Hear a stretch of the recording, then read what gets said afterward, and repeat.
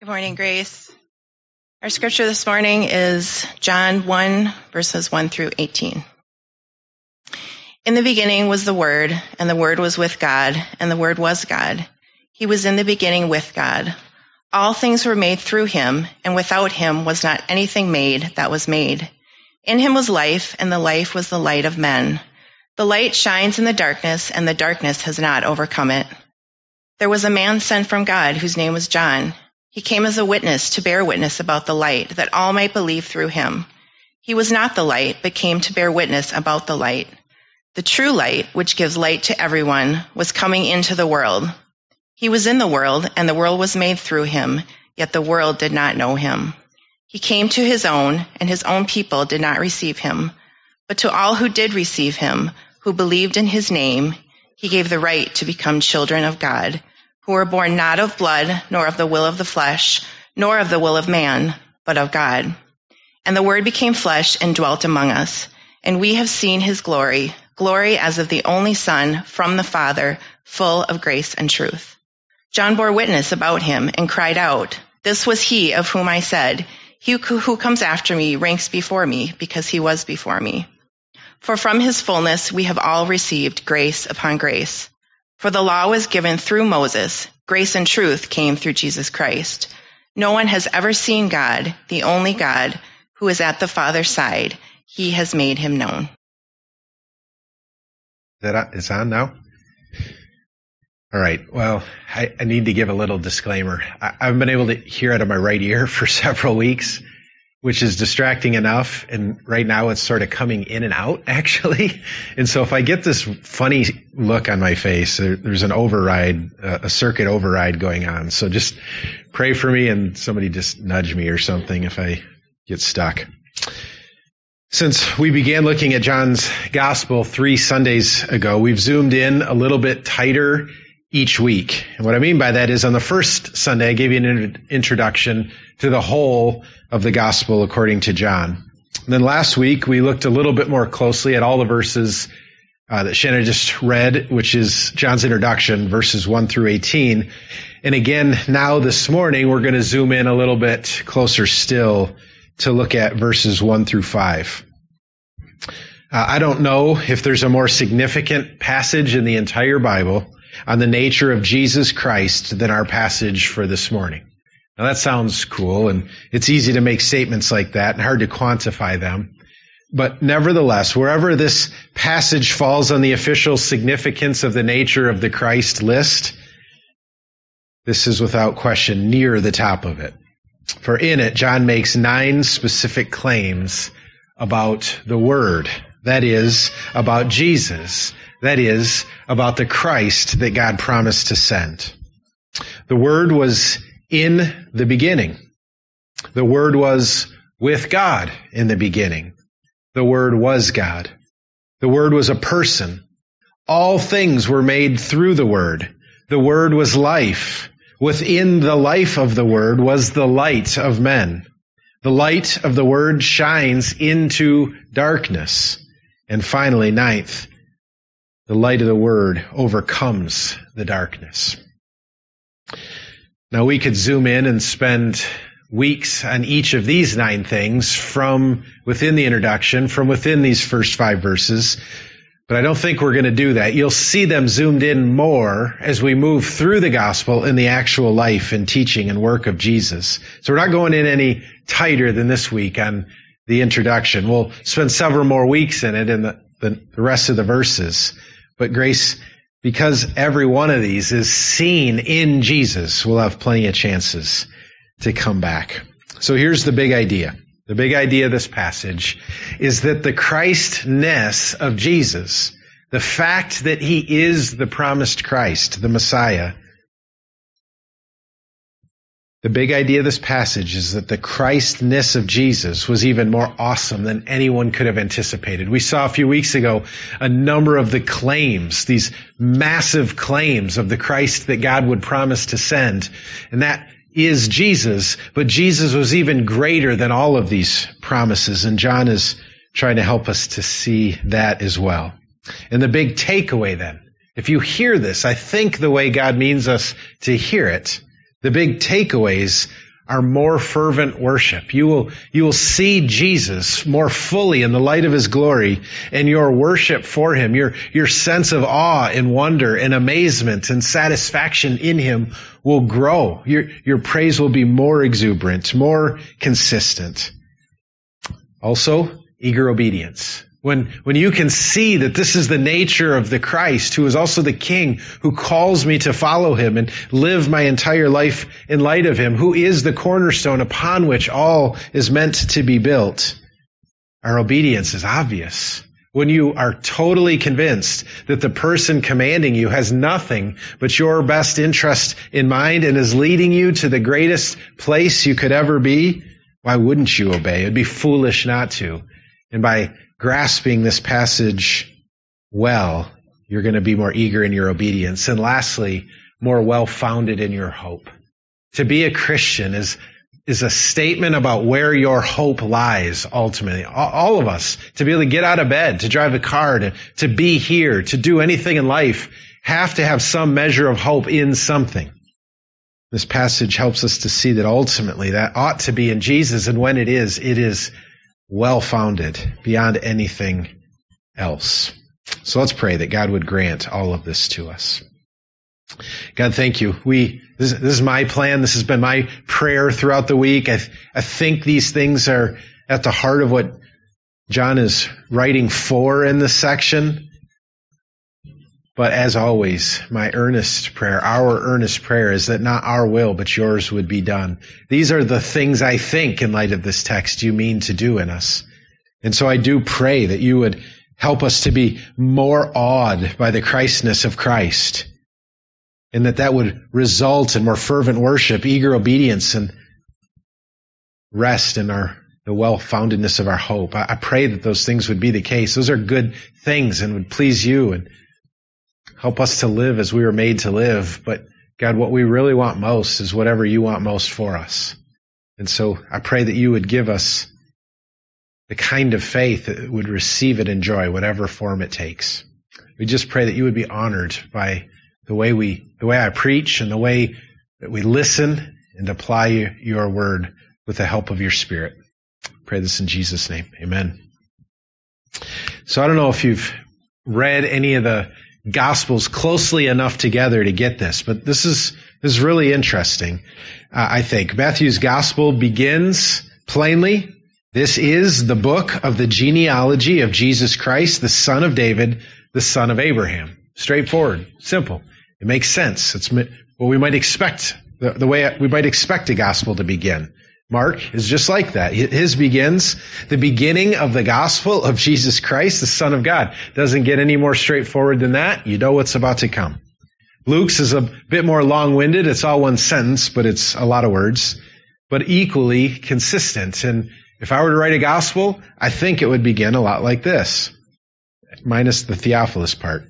Inasmuch as I have undertaken to compile a narrative of the things that have been accomplished among us, just as those who from the beginning were eyewitnesses and ministers of the word have delivered them to us, it seemed good to me also, having followed all things closely for some time past, to write an orderly account for you, most excellent Theophilus, that you may have certainty concerning the things you have been taught about Jesus. It makes sense, right? If you're going to tell the story of the life of Jesus, there you go. That's the first verse of each of the first three Gospels. Well, John's isn't quite like that, is it? His begins a little different. In the beginning, he wrote, was the Word. Okay. All right. Not sure where that's going, but that's interesting. That leaves us with two questions, I think, at least. One is, what is the Word? And what does he mean by the beginning? The beginning of what? And what kind of word? Let's look at those real quickly. What is the Word? The answer to this question is both simple and profound at the same time, which is a great summary of all of John's Gospel. It's simple to the point where the kids in this room can get it. You can get his stories in the most basic sense without a lot of help. All of us can, but beneath all of his stories is something more profound than any of us can get fully. In its most basic sense, for John, it's simple. He means Jesus. That'll become more clear in verse 2 and even more clear still in verse 14. But it's simple. The Word is Jesus, the Christ.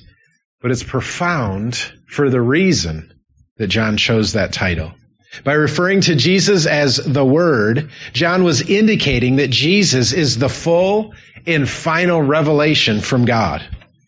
That we read more directly about that in other places in the Bible and in other places in John. For instance, Hebrews says, long ago at many times and in many ways, God spoke to our fathers by the prophets, but in these last days, He has spoken to us by His Son, Jesus, the Word of God.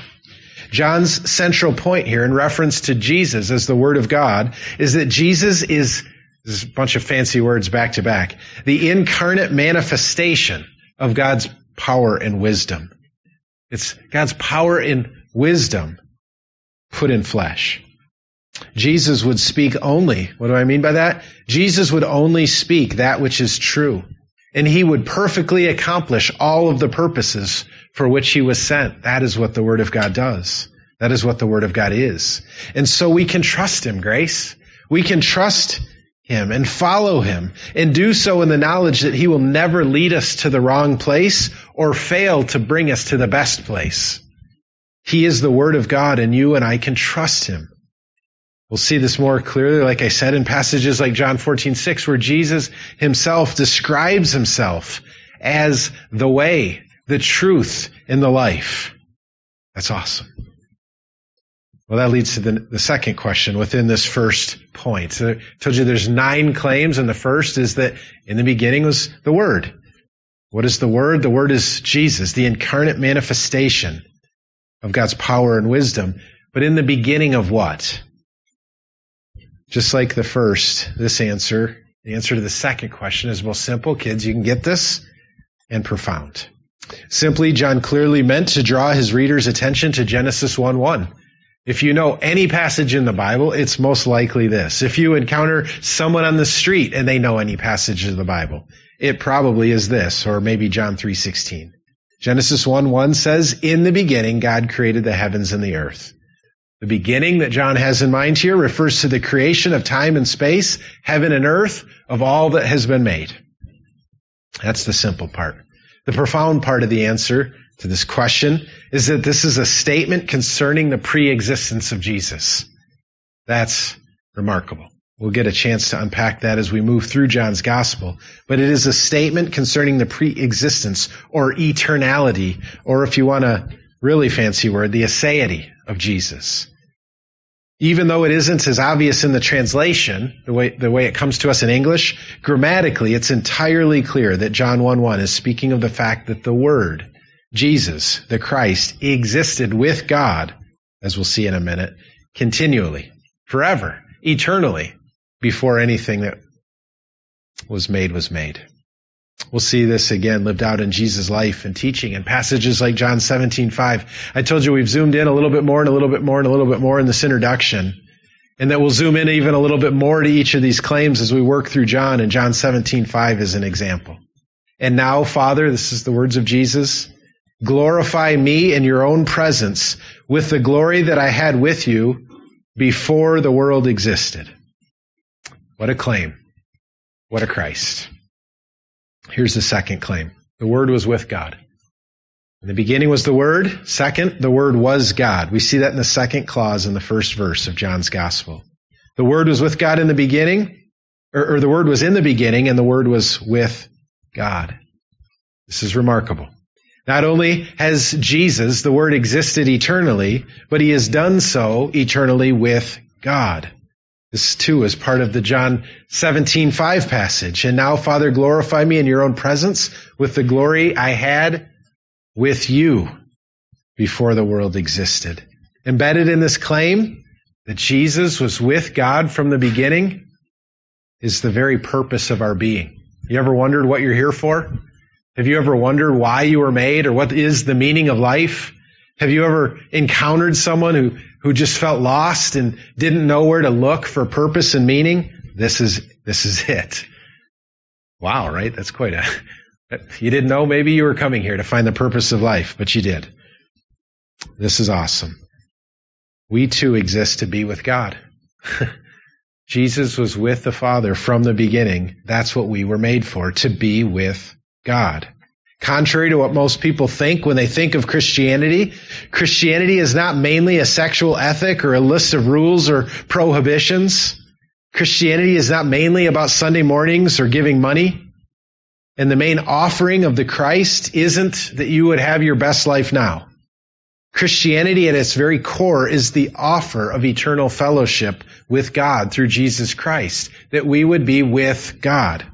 And it is available to us because of this passage, or what this passage tells us, because Jesus has eternal fellowship with the Father.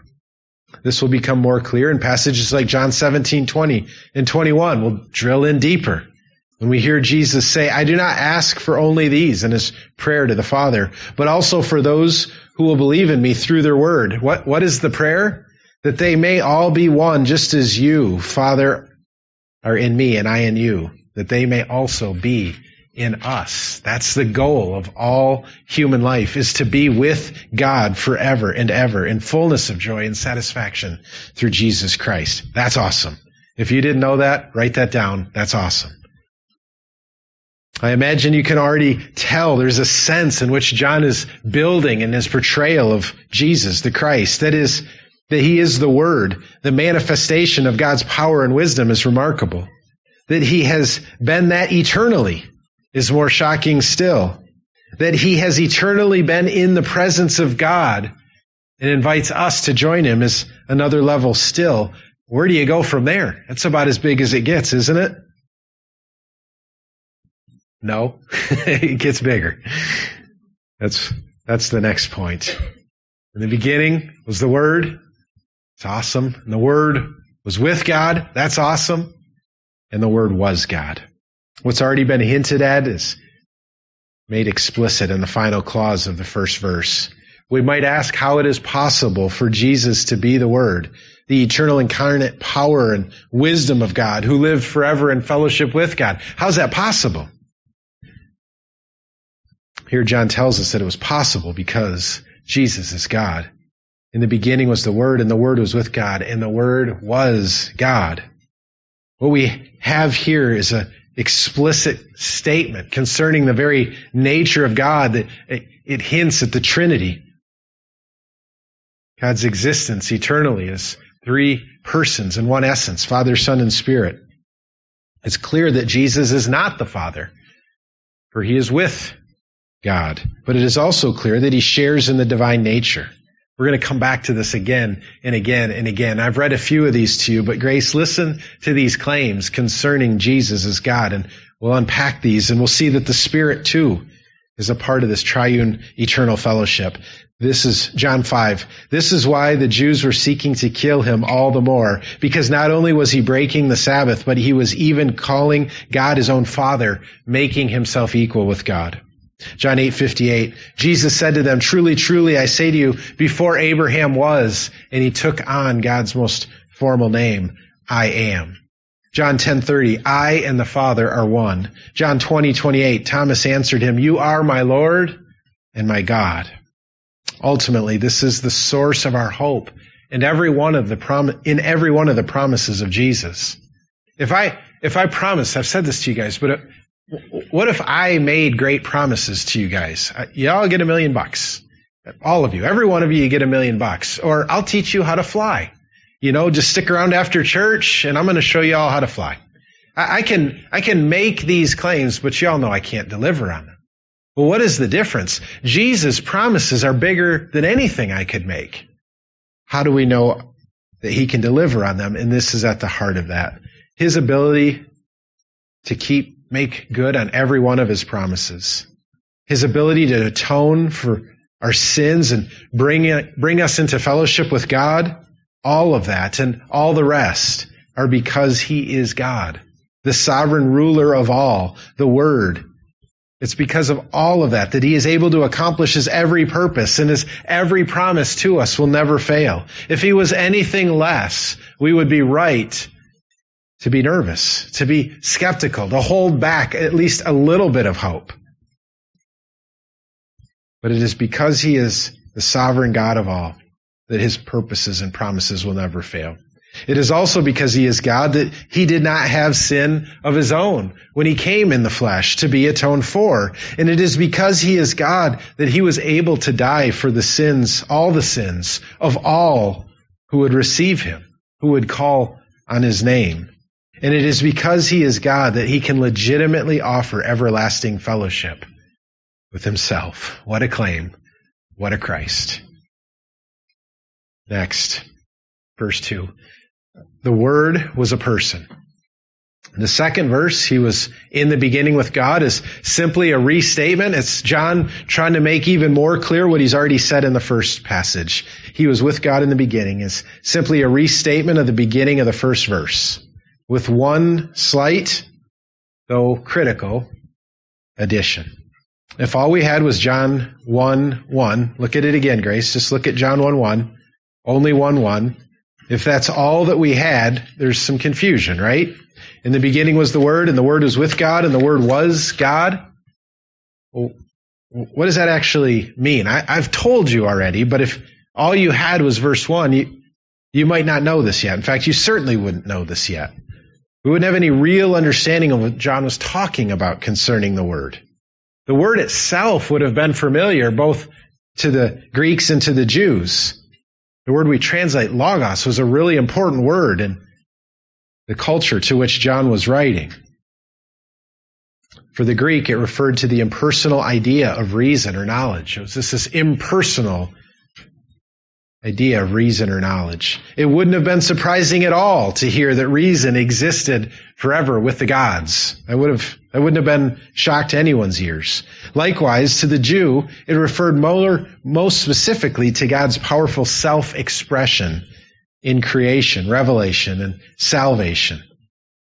Those are D.A. Carson's words. And more generally, to God's wisdom. Again, it is not hard to imagine a faithful Jew nodding along in agreement with what John claimed in 1:1 with no idea that he was talking about Jesus. But what we find at the beginning of verse 2, and as I said more clearly still in verse 14, is the idea of the Word being a he. Did you catch that? Again, the first verse is weird, but it probably wouldn't be shocking. The second verse tells us that this Word is a person. A he, literally, to the one who. This would have been unintelligible entirely to the Greek, and at least a bit eye-raising to the Jew. They did have this concept, in Proverbs, for instance, of wisdom personified. But John is no doubt saying something different here. The word, the logos, for John, was no mere abstract concept. It was far more than a simple declaration that God is eternally wise, or eternally working, or that wisdom and work were eternally with God. It is a declaration, once again, that the Word was a person.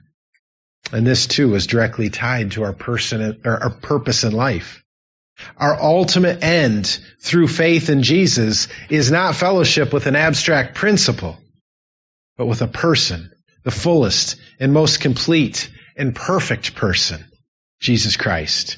It is not an overstatement to say that all the good you have ever sought in another human, whether it's a spouse or a friend or a child or a parent, all the good you've ever sought in another person and all the good you've ever sought in anything, it is not an overstatement to say that all of that is found fully in Jesus. All of those things are meant to point you to the person who can do what no one else can do. Every relational need you've ever felt is found fully in Jesus and truly and rightly in Jesus. Likewise, none of the things in another person that break or limit our fellowship with them. How many of you have been hurt by in a relationship or by another person? Even a little bit. And the answer, of course, is all of us. And none of those things are found in Jesus. His highest promise is that he will withhold nothing from us when we come to him in faith. Listen to the words of Paul in 1 Corinthians 13. For now we see in a mirror dimly, but then face to face at the return of Jesus. Now I know in part, then I shall know fully, even as I have been fully known. Are you getting a sense of how truly remarkable John's introduction is? And how truly staggering his description of the Christ is? We're not done yet. What a claim. What a Christ. Next, verse 3. All things were made through the Word. Another question we might have, or we might ask from John's opening words is, what was Jesus doing eternally with the Father? Kids, you probably are better at thinking of those things than us adults are. You think that way. Okay, that's a long time to be with somebody. What were they doing? I mean, I've got a little girl who can't think of more than 3 seconds at one time. What in the world would you be doing with someone for eternity? Well, it's not necessarily saying all of what Jesus was doing through eternity, but what was he doing at the beginning? That's what John is talking specifically about. And he tells us. He says, all things were made through him, and without him, not anything that was made was made. In the beginning, Jesus was with God doing what? Creating the universe. The passage we've considered several times in Hebrews echoes this. Through whom also God created the world, the author of the Hebrews tells us. That's quite an accomplishment to have on your resume. Hey, what were you doing yesterday? Oh, you know. Without getting too far into the weeds, John reveals something truly, truly remarkable with this remarkable claim. Consider again the very beginning of Genesis. Listen, Grace, listen freshly. And God said, let there be light. What happened? There was light. And God said, verse 6, let there be an expanse. And it was so. Verse 9. And God said, let the waters under the heavens be gathered together in one place. And it happened. Verse 11. And God said, let the earth sprout vegetation, plants yielding seed, and fruit trees bearing fruit in which is their seed, each according to their kind on the earth. And it was so. Verse 14. And God said, let there be lights in the expanse of the heavens, and to separate the day from the night. Verse 20. And God said, let the waters swarm with swarms of living creatures. And God saw that it was good. Verse 24. And God said, let the earth bring forth living creatures according to their kinds. And it too was so. And lastly, in verse 26, and God said, let us make man in our image after our likeness. And behold, now it was very good. You see what this means, Grace? Do you see what this means? God said, and it was so. That is, God created all that he had made through simply speaking it into existence. He created through his word. He created, John wrote here, and he means us to be shocked by this, through Jesus. Jesus was the word through which God made all that has been made. I don't claim to understand exactly what this means in its fullness, but this is a staggering claim. What a claim. What a Christ, Grace. Grace, these things are written so that you may believe that Jesus is the Christ, the Son of God, and that by believing you may have life in his name. Why are we going so slowly through this? That you may believe that Jesus is the Christ, and by believing you may have life in his name. Number 6. There's 9, here's 6. We're flying. The beginning of verse 4. The 6th claim made by John was that the Word was life. In verse 4, John wrote, in him was life. From the previous point, the 5th claim that I just shared with you, this might seem redundant. Is he just saying the same thing again? We just said that all life came from Jesus at creation, all life outside of himself anyway. Is he just saying the same thing again? And in him was life, meaning he created life? Well, that might be part of what John meant here at the beginning of verse 4, but that's not even close to all of what he meant. The main point here is that Jesus doesn't simply give life, Grace. He is life. This is remarkable. The main point here is that Jesus doesn't simply give life. He is life. As we saw earlier in John 14:6, Jesus didn't say, I have the life. What did he say? I am the life. Similarly, when we get to passages like chapter 5, verse 26, we'll get an even fuller sense of what John had in mind. Listen to this. Jesus taught, "For as the Father has life in himself, so he has granted the Son to have life in himself." There are so many implications of this that it's hard to even begin to address them. Again, we'll do it more as we work through the gospel. That's what John means us to do. He's dropping these on us now so that when we come to them in his stories of Jesus and the teaching of Jesus, we'll have categories to be properly awed and properly orient our lives to them. But I want to say two right here. First, get this. To say that Jesus offers eternal life is to say that Jesus offers himself. The offer of eternal life is not just the offer that you get all the puppies you want and you get all the Fogo de Chao steak you want and all the Nelson's ice cream you want. And it's not just to say that all these things on earth that you really like, they'll be yours forever. If you had all of that but missed this, you'd have nothing. To say that Jesus offers eternal life, which John claims here and which we'll see played out in the life of Jesus, is to say that Jesus offers himself to us eternally. We're seeing over and over in these opening verses that the greatest gift we might receive is Jesus. It's not something Jesus offers, it's himself. Jesus is eternal life. Jesus is salvation. That's the first implication of all of this. And the second, in our culture, we need to hear this. We always need to hear this, but especially now. This means, Grace, that issues of life, when we do Sanctity of Life Sunday, for instance, or when we help at pro-life clinics or things like that, when we pray for our community, it means the issues of life are not ultimately tied to the dignity of the person. Although they are tied to that, they're not ultimately tied to that. What do I mean by that? Issues of life among people aren't mainly about issues of life among people. They're not mainly tied to the dignity or worth of that person, but to Jesus. If Jesus is life, our interaction with life is, in a sense, our interaction with Jesus. The fact that Jesus is life is at the very heart of how we ought to think about birth or infertility or abortion or birth defects or murder or euthanasia, for instance. These cultural issues that are in front of us, these biological or matter-of-fact issues that are in front of us, John is telling us are ultimately about Jesus. If he is life and all life, and all life has life in him, there are a few things that should cause us to tremble more than the undervaluing or the devaluing of all who have been made in his image. To have life in any sense is to have Jesus in some sense. And to have eternal life is to have Jesus in the fullest sense. What a claim. What a Christ. 7th, verse 4. In him was life.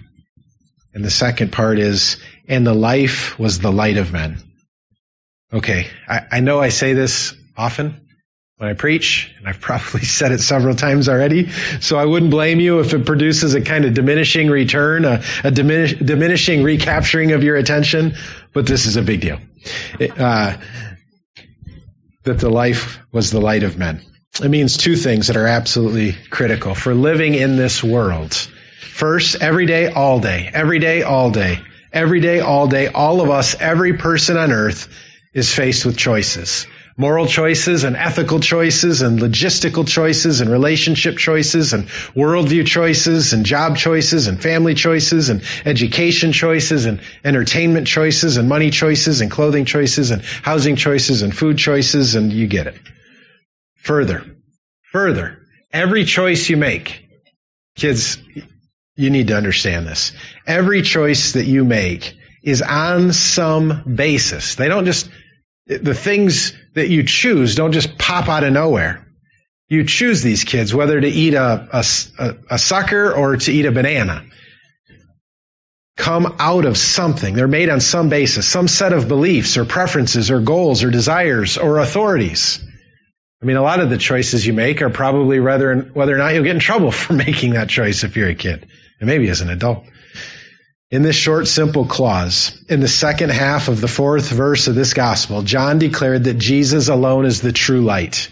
That is, he alone is the only true source of wisdom or understanding, the only right source on which we can base our decisions and our choices, the only legitimate basis on which we make our countless everyday choices. Jesus alone illuminates the way things truly are.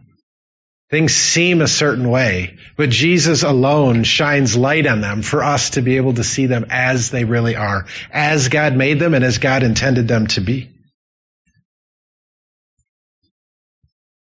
That's what Jesus meant in John 14:6 again when he said, I am the way and the truth.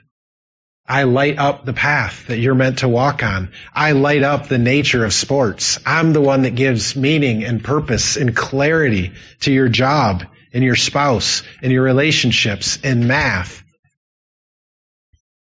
Second, the fact that Jesus was the life and the life. Now notice what he says. Look at the verse again. This is important. In him was life, and the life was the light of men. That's important. The second thing to see is that the fact that Jesus was life and that the life was the light of men means, get this, that light only comes fully and truly, light only comes fully and truly after the life.